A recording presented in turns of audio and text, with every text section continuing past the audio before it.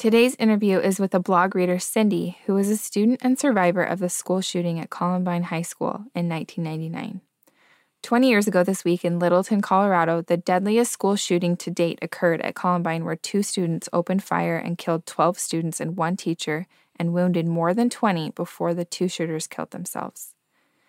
Cindy shares with me her story of what that day was like for her, how she was kept safe during this shooting, and the tender mercies she experienced on that day. She also talks about overcoming anger and resentment over the years, and how she learned to always look for the good in the world.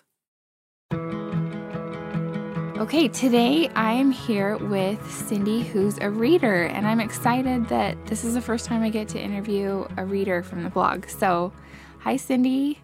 Hi. How are you today? I'm doing great. How are you? I'm really good. I'm excited to talk to you.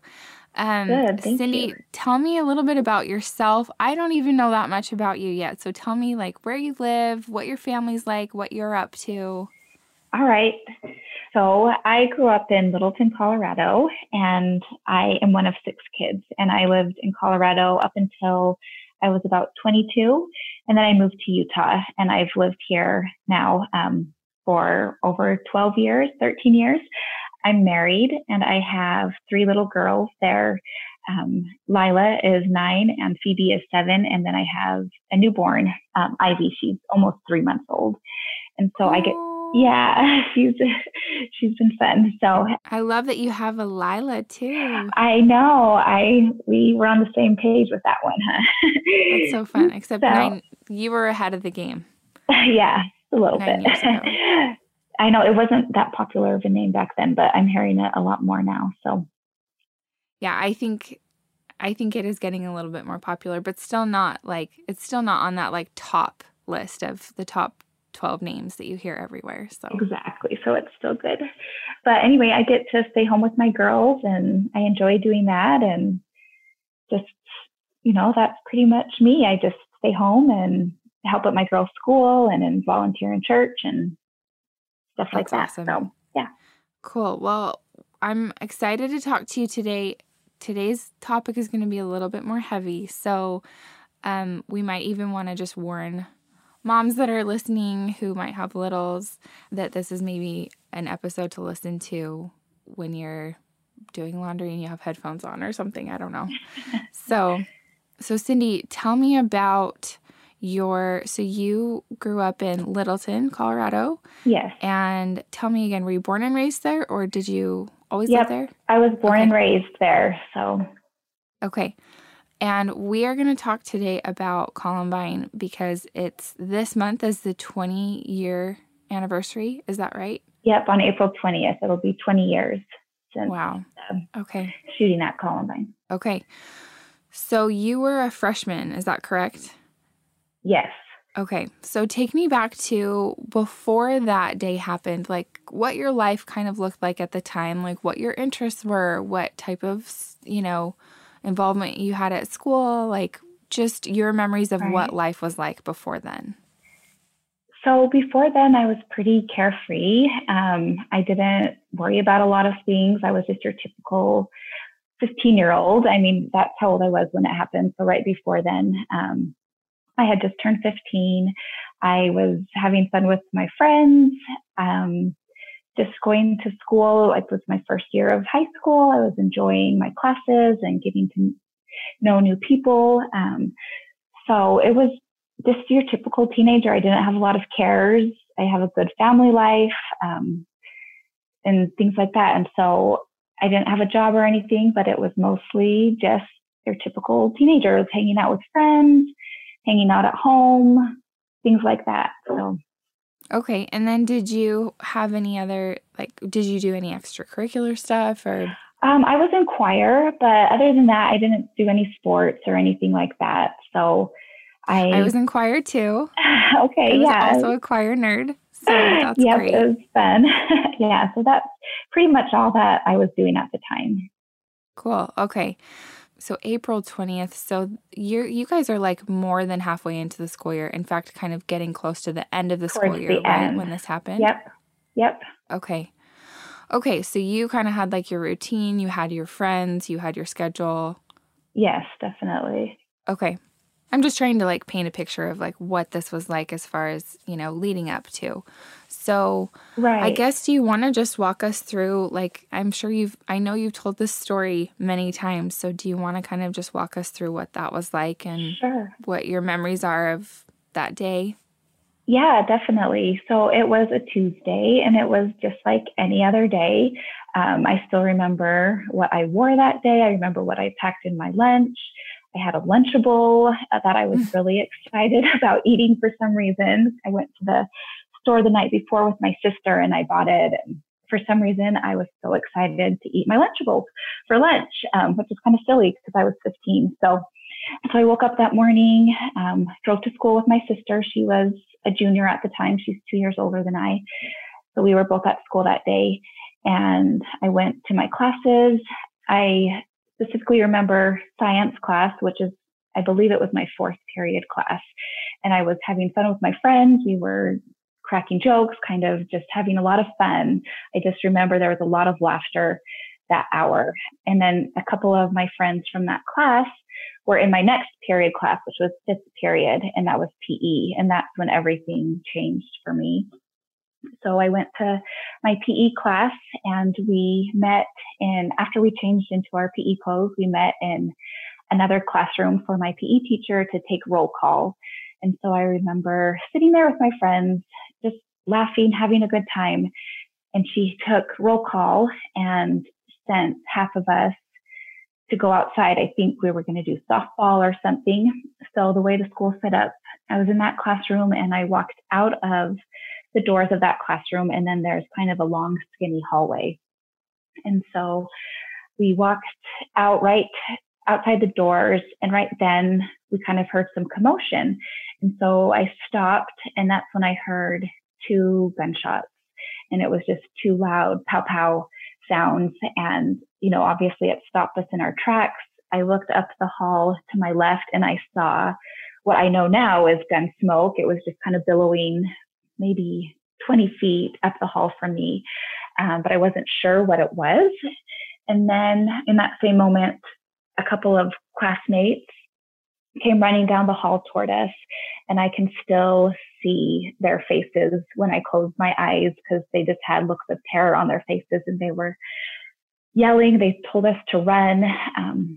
And still in that moment, we were so confused. We were like, what is going on? Like in my mind, because I was so naive, I thought maybe that there was a fight in the gymnasium and that they were running to go see what was going on. Like that, even after I heard the gunshots, that was still my frame of mind was like, oh, it's just something simple. It's not a big deal.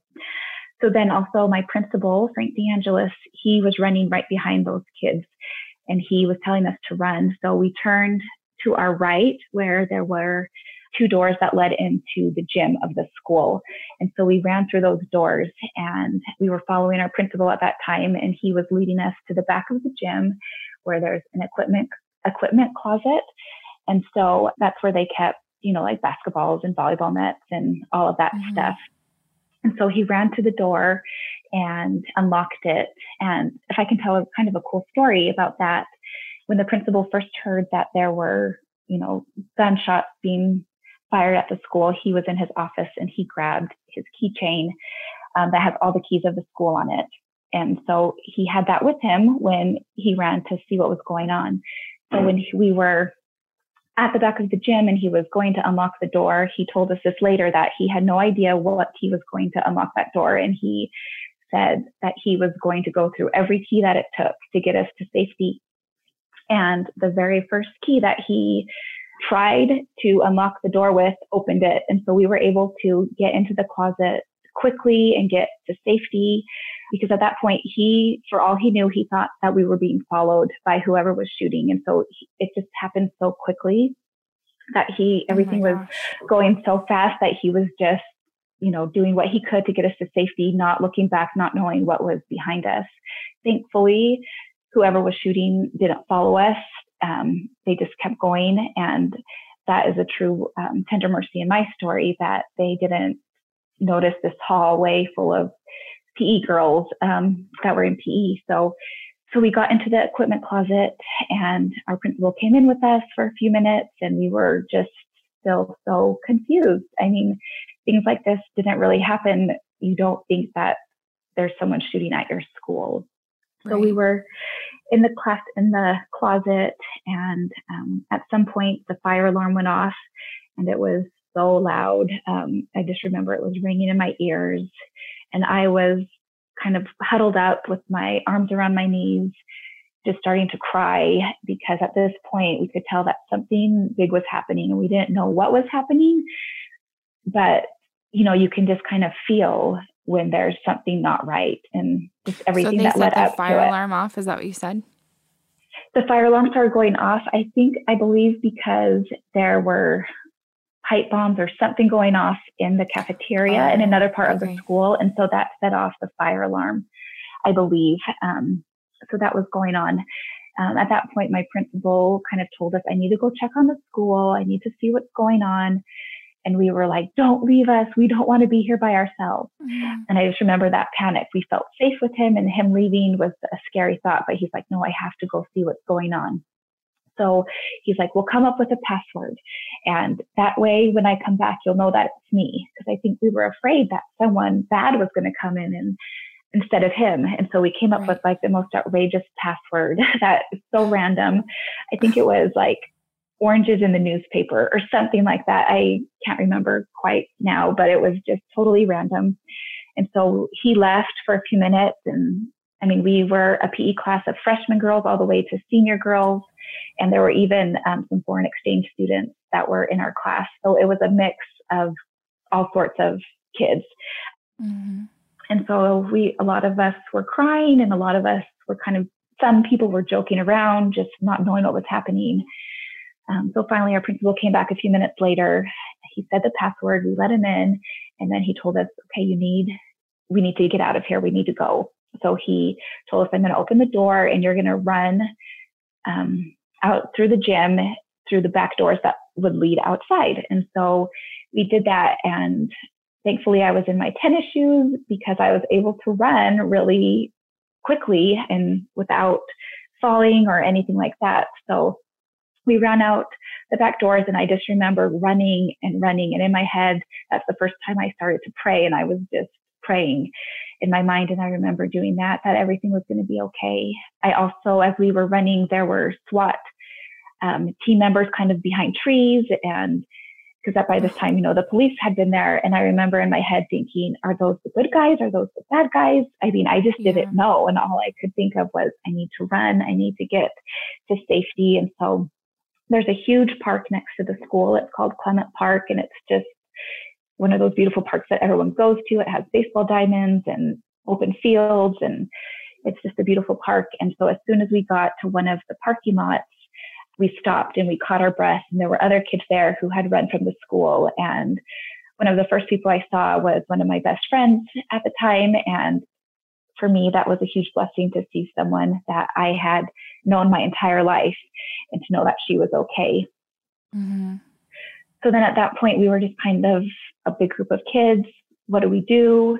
So we decided to start walking to the public library that is also next to the park. And I don't know how far of a walk it was. I want to say at least a mile from where I was to the library, but we just started walking, and there's a big busy Because nobody street. has a cell phone at this No. in Oh, 1999, right? never. Yeah, no, nobody did. So it was a totally different world back then. I mean, it's so different from when things like that happen now. There was no Right. communication. You basically just knew what you knew from hearing and talking to people.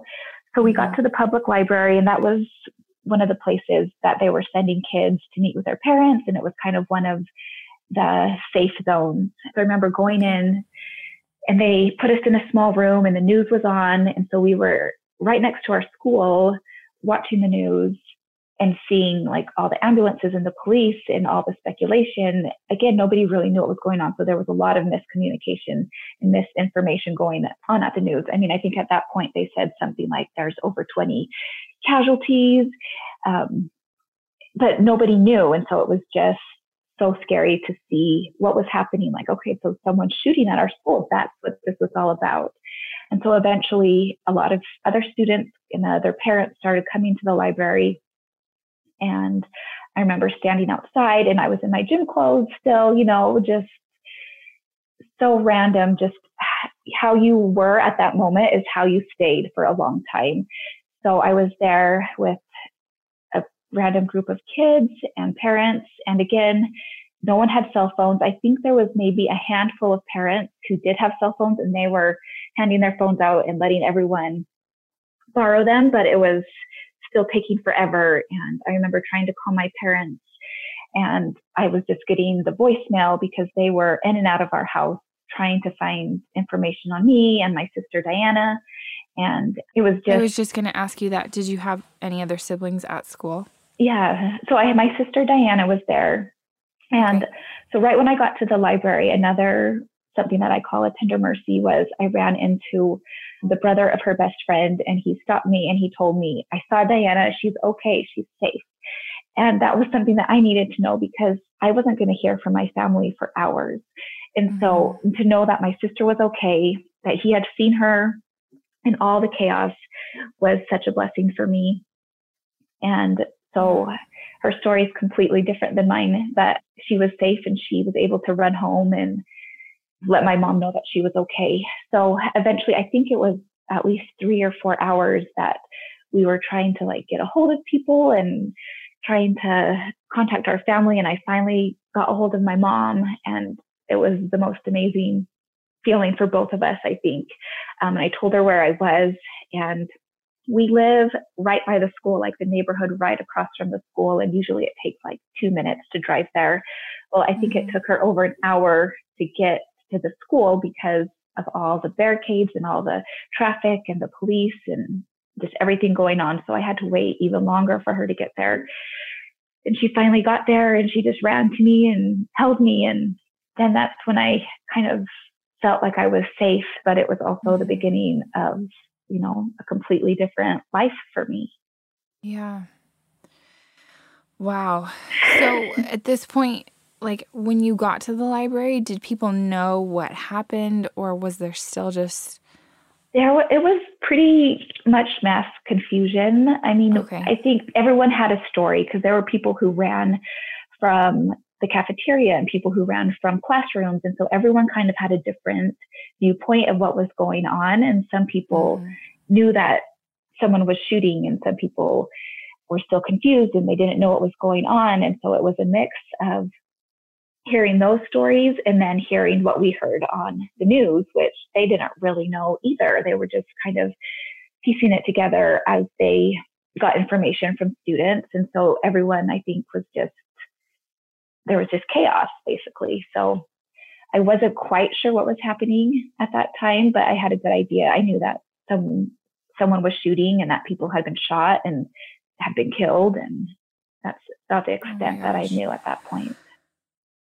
Wow. So what after that? You guys just went home and you were with your family? Yeah. So we went home, still had the news on for days because it was all over the place. I know that our telephone was ringing constantly. Our voicemail was filled up because people were calling, checking on us, family from out of state. My grandparents were actually visiting at the time, and that was my mom's parents. And so it was good to have them there. They knew that we were okay. And so that day, I can't remember exactly what happened when we went home. I think it was just being together and I think I was in shock. We were all in shock. I had little siblings at the middle school and the elementary school, and I had an older sister at college. And so it was just kind of a matter of getting everyone together and making sure everyone was doing okay, or as okay as we could. And that night, our church held kind of a big meeting, I guess. I wouldn't call it a memorial, but we all gathered together and where we could just be together and just kind of have that support from all the kids that were at the school and our families. And they had some counselors on hand. But at that point, I think it was so soon that it was I don't want to talk to a counselor. I don't want to talk. I just want to be, it's hard to explain when you're in shock like that. It's you don't really know what's happening still.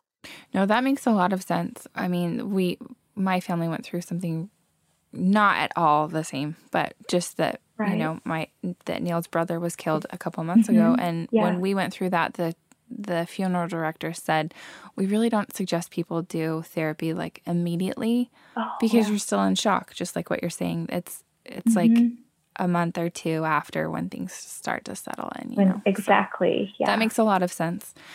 Okay, so from there, like, when did you guys start going back to school? What were the next few days or weeks like? So I always describe it like I felt like I was in a cloud. I felt like I was in a dream. Everything just didn't seem real. Like I didn't have a lot of stimulation. I don't know. I just felt like I was going through the motions, I guess you could say. Mm-hmm. So I'm trying to remember what things were like. I mean, we didn't have school for a couple weeks. And so that was hard. I was basically just at home with my family. I think I got together with friends at some point. But eventually, we had a lot of contact. We knew what was going on. I don't know if they were sending out emails or voicemails, but we knew like through the school, like what the process was about going back to school. Okay. So we ended up going to what we call our rival high school. It was Chatfield High School. Every school has their rival that they, kind of butt heads with. But they so graciously opened up their school to us, and they worked it out so that the Chatfield students would go to school in the morning, and then we would go to school in the afternoon. So they would bus us out to this school every afternoon, and we got home like right before dinner time, maybe like 5:00. Wow. Yeah, so it was so weird.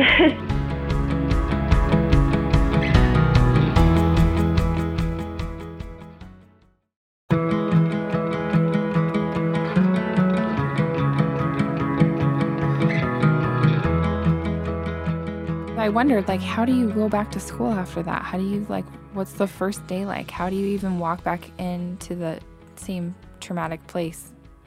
So how did the community react to this? Like, I'm trying to imagine, like, going to the grocery store or just, like, having kids, like, that are supposed to be playing in sports or things that, like, how did the community even keep moving and have any type of normalcy after this?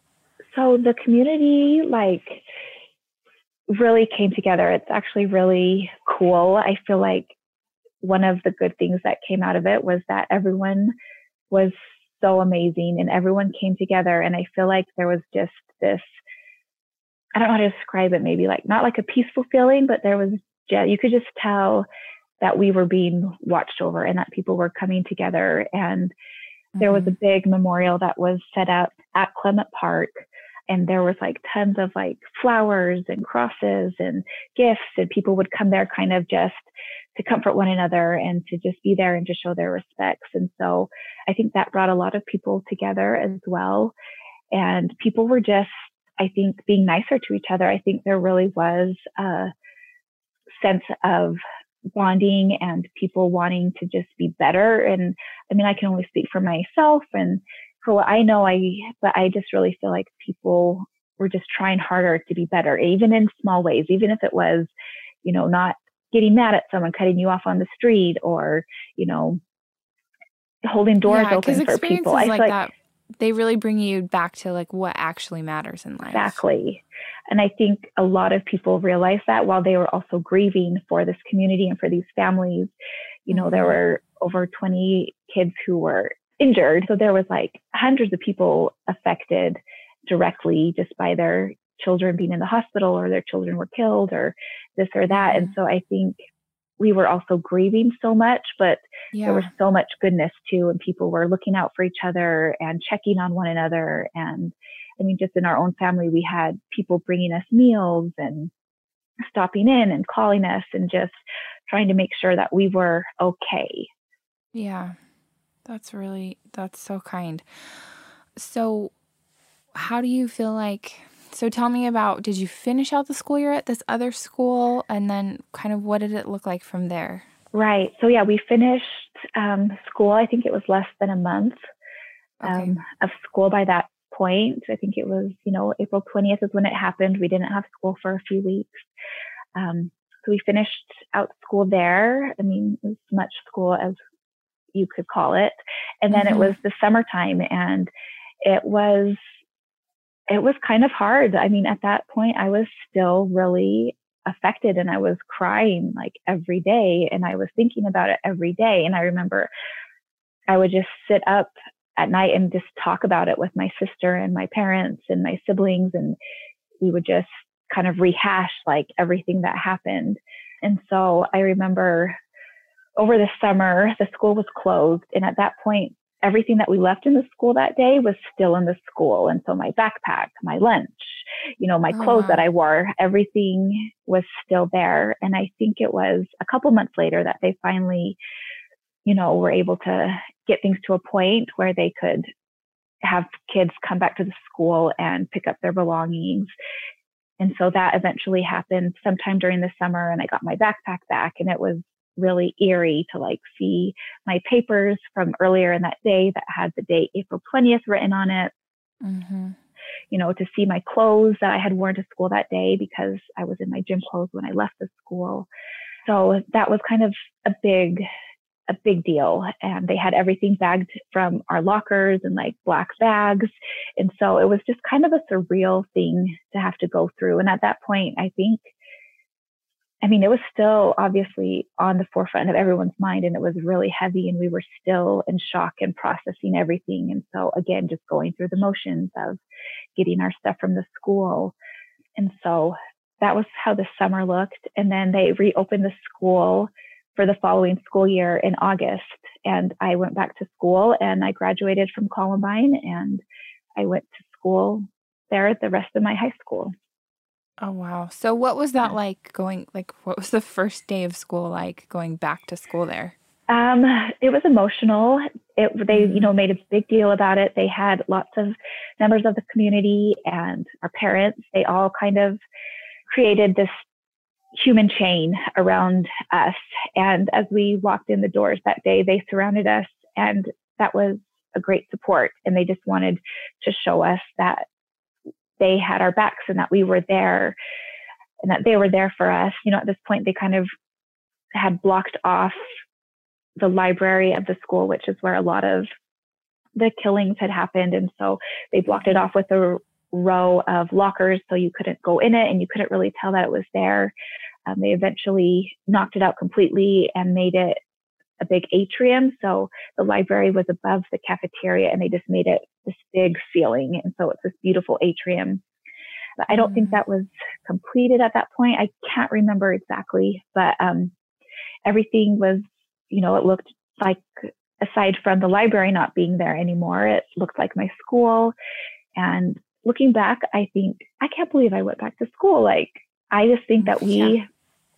we just had so much support, and there was just so much community and goodness going on that that's just what we were going to do. We're going to go back. And it was never a question for me. Like, I know some students didn't go back and some teachers didn't go back, and that's totally fine. And that's what they needed to do. But for me, I Mm-hmm. wanted to go back.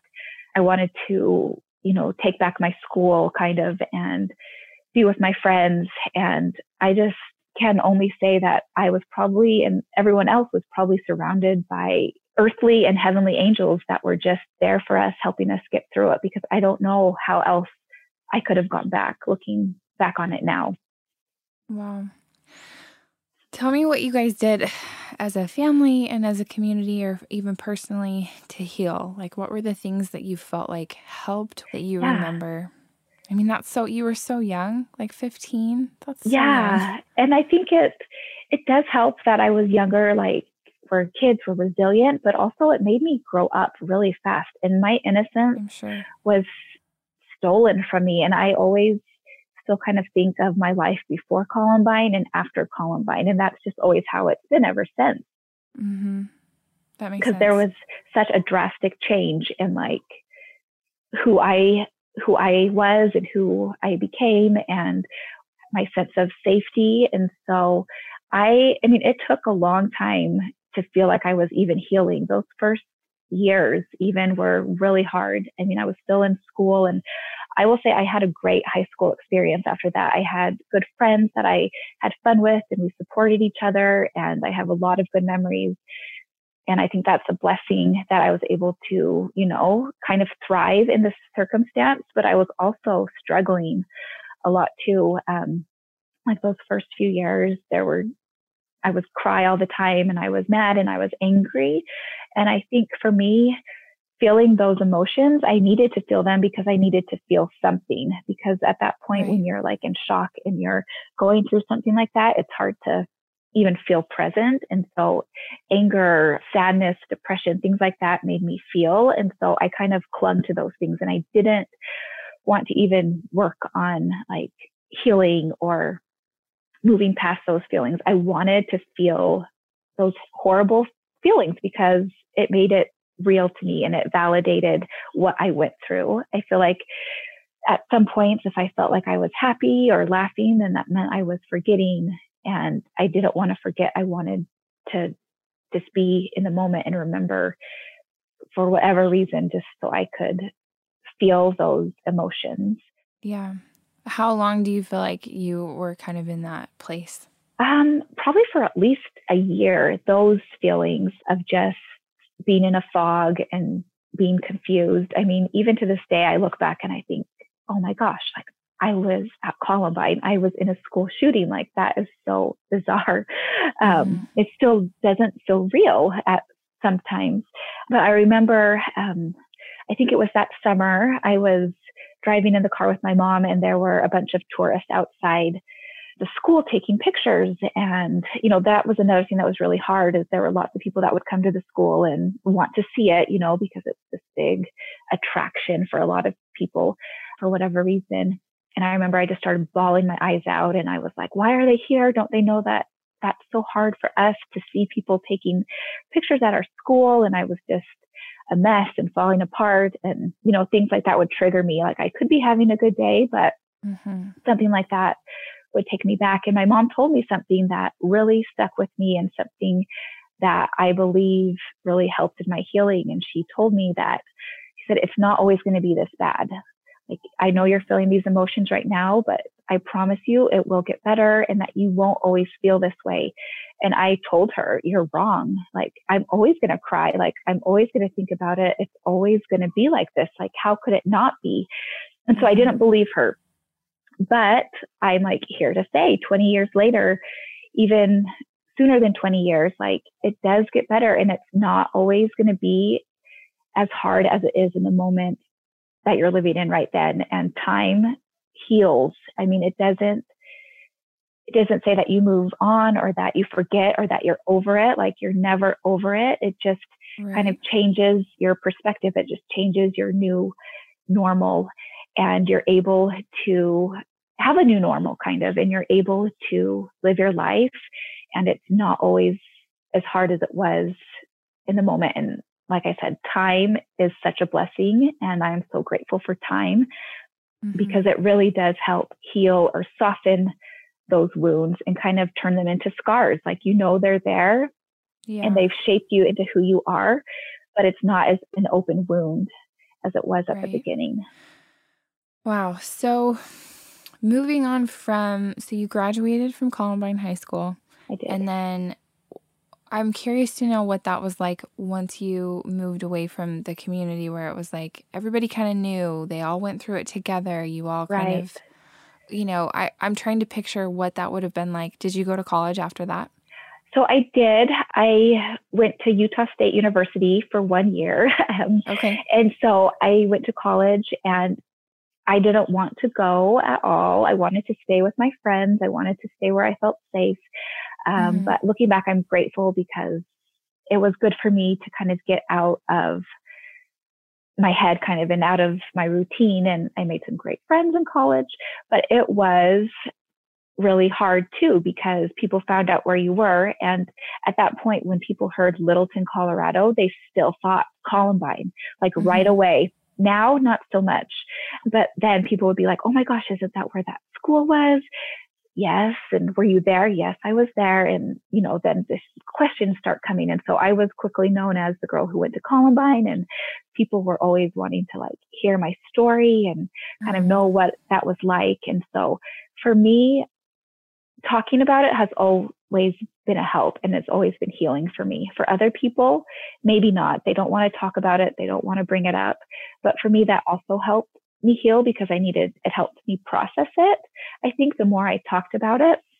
So going to college that year, it was good, and it was also hard because I would see my friends back home and they were still together.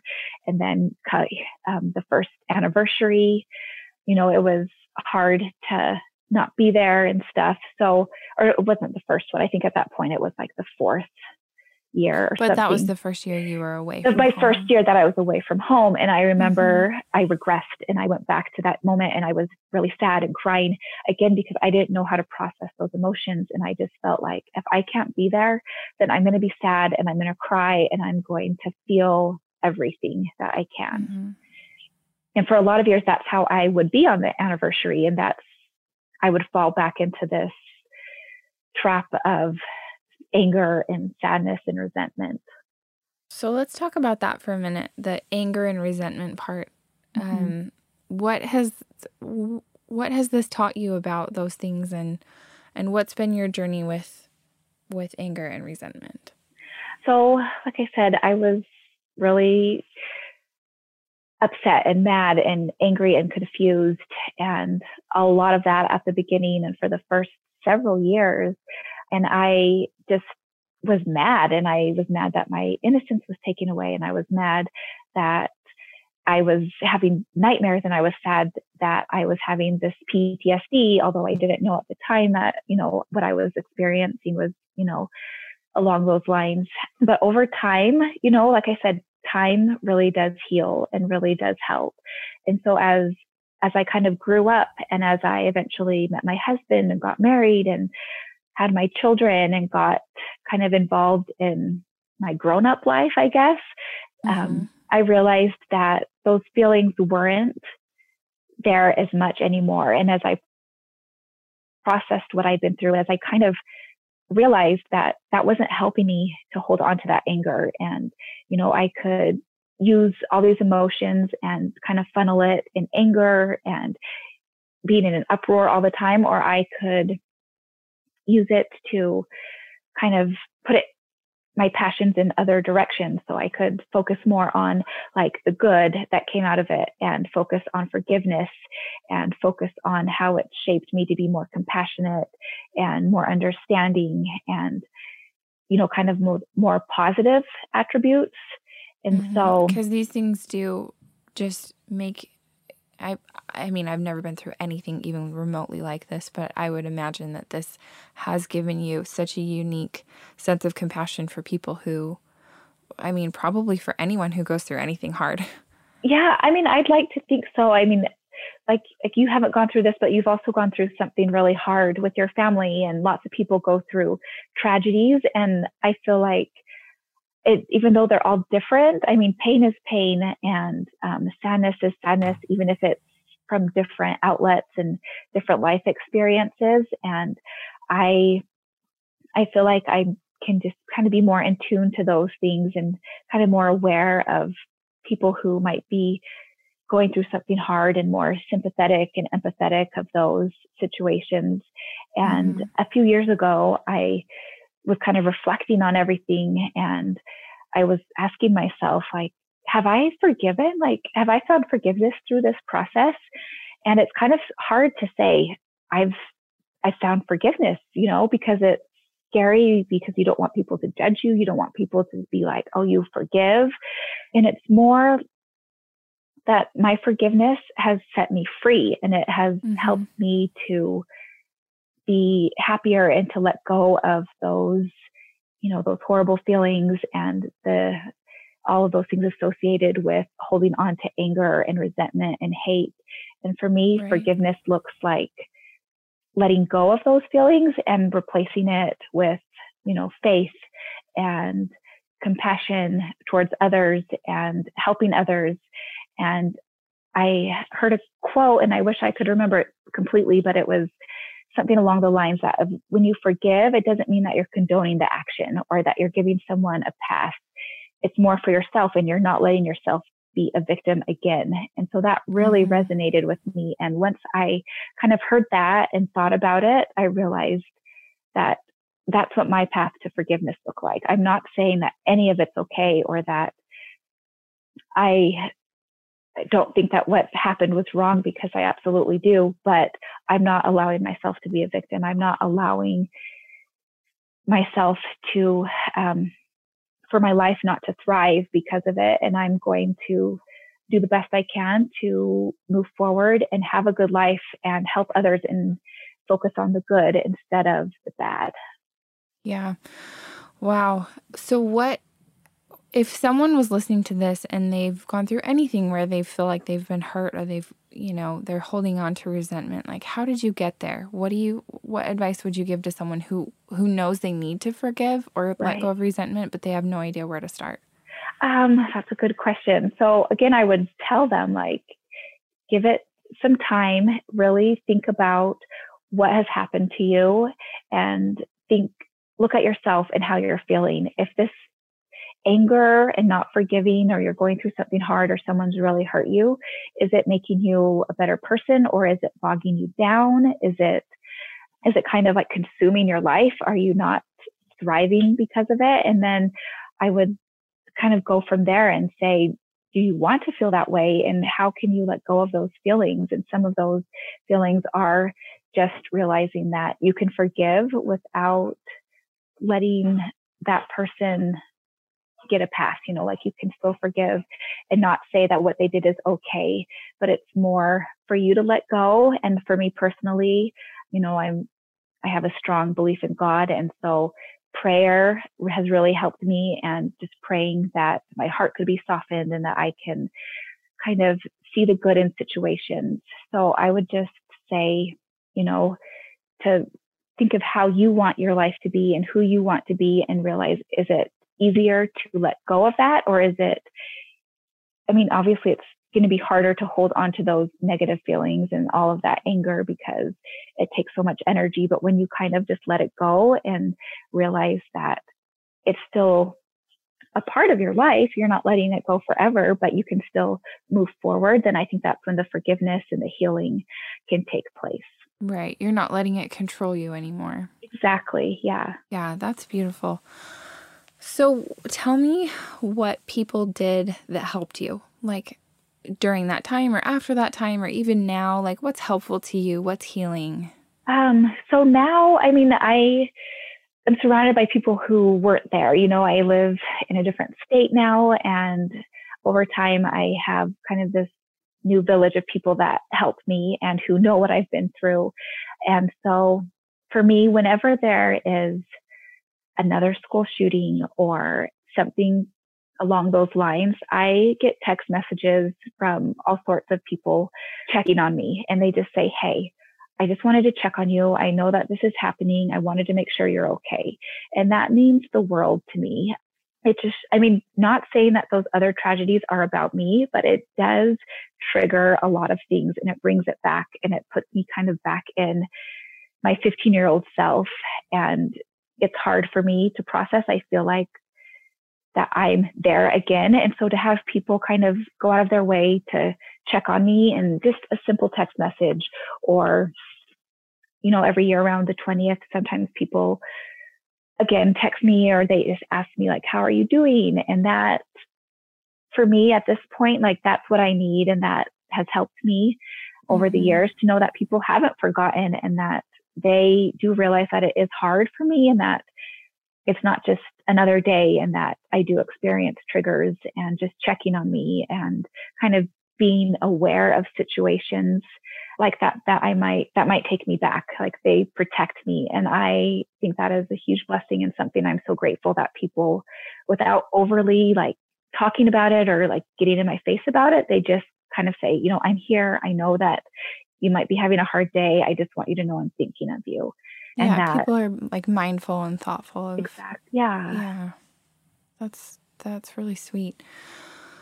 Okay, so what do you feel like is your greatest hope as far as what people can gain from your story, or like what do you want to teach your kids? Like what lessons do you feel like are Yeah, the biggest takeaways for you?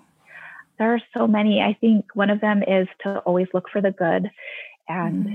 to realize that bad things are going to happen, but you can come out of it on top, and that you can be strong and you can be brave and you can be a helper and you can just have a faith that everything is going to be okay at some point. And it might be different than what you thought, but I just, something I want to that I will tell my kids, and as they get older and we talk about it more, is just that, there are good people in the world and sometimes bad things happen, but you can't let Mm-hmm. that stop you from living your life. And I am guilty of, kind of not living my life to the way that I want, because I am kind of scared and I do still, have those triggers and that PTSD, but I'm trying to learn, and I've come a long way in realizing that people are good. And if you focus on that, it can make such a difference in your healing and in your forgiveness process. And I think just focusing on that and realizing that the little things don't matter. And, we may not all agree on everything in this world or this life, but at the root of it, people are good and people want to help and people want to be there for you and for others. And I think letting people help you and serving others is also a huge thing that I've learned from this, is that if you're having a rough day or things are hard, the best thing to do is to serve someone or to Mm-hmm. look outside of yourself. Mm-hmm. And I don't know if I would have learned all these lessons if that hadn't happened, maybe in other ways, but I know that from what I went through, it really has shaped me into how I process things and how I do things and why I do some of the things that I do. And hopefully a lot of it's for the good. And I just kind of look for the tender mercies and the miracles and the things the good that have come out of it. Wow. Well, this was just really such a gift, Cindy, for you to share Oh, this you're so experience nice. with us and share all of this wisdom. I mean, really, I've learned a lot from just listening to your story today, and Oh, wow. a lot of lessons that I feel like are directly applicable to my life right now, and Oh, well, thank and you. things that we're going through as a family. So, and I love what you said about not letting like the evil or the bad things in the world stop you, and thinking that everything or everyone is evil or out to get you. Right. That there's still so much good in the world. I really believe that so strongly too. And I have just really, really enjoyed and appreciated your sharing those tender mercies too, because I'm a big believer in those and looking for, if we open our eyes up, we can see God everywhere. Yeah. If we're just looking for Him, and I just feel like how beautiful it is that you can look at something so horrible as the Columbine shooting, and yet still find those tender mercies, like the first key that the principal Yeah. tried, unlocking that closet and having someone tell you, like, hey, I saw your sister, she's okay. Finding those things amongst something really horrible and tragic, that's such a gift for you to share that with us. So thank you so Oh, much yes. Well, for thank this. you. And then just lastly, is there anything that like you feel like people can do to just help? I don't know. Is there anything that people can do to help, or are there still things that people are doing with Columbine or with other children or families that could be affected by something like this? So I know on Facebook there are several like support groups and run by Columbine survivors that Mm-hmm. are available, that if you've gone through like a school shooting or something like that, you can go to it. And there's like a whole network of people. It's called the Rebels Project. And so you Mm-hmm. could look that up on Facebook, and they are there supporting people who have gone through similar things like that. I think just if anyone who's maybe gone through a school shooting or something like that, or I mean, it doesn't even have to be that. I would just say to people who want to support those people is to also just let them grieve and Mm-hmm. to don't tell them to get over it. Don't tell them, oh, you're fine. And to just Mm-hmm. let them do what they have to do and just support them in positive ways and just kind of be aware of them. And so I think that could be helpful to anyone who might need support in Yeah. this way as well. So Yeah, I've heard that a lot in this past year is just, let people grieve. Everyone grieves differently. there's no right way or wrong way. And we all do things differently. So, and it's, Mm-hmm. as long as it's not destructive or, going down Mm-hmm. a wrong path, you want to watch out for that. But I think everyone internalizes things differently too. And it's important to remember that. Right. Okay, well, I just really, really appreciate you sharing all of this and being so open. And I know that this is really going to help a lot of people who listen. So thank you so much, Cindy, for being here today. Well, thank you for the opportunity and allowing me to share my story. I'm very grateful. Well, I'm grateful for you. Thank you. Thanks so much for listening to Mint Arrow Messages. Make sure you follow us on Instagram at Mint Arrow, subscribe to our Apple Podcasts, and rate and review us if you like us. And to get show notes, go to mintarrow.com/podcast, and you can even sign up to get show notes emailed right to your inbox, and we'll email you every time there's a new episode.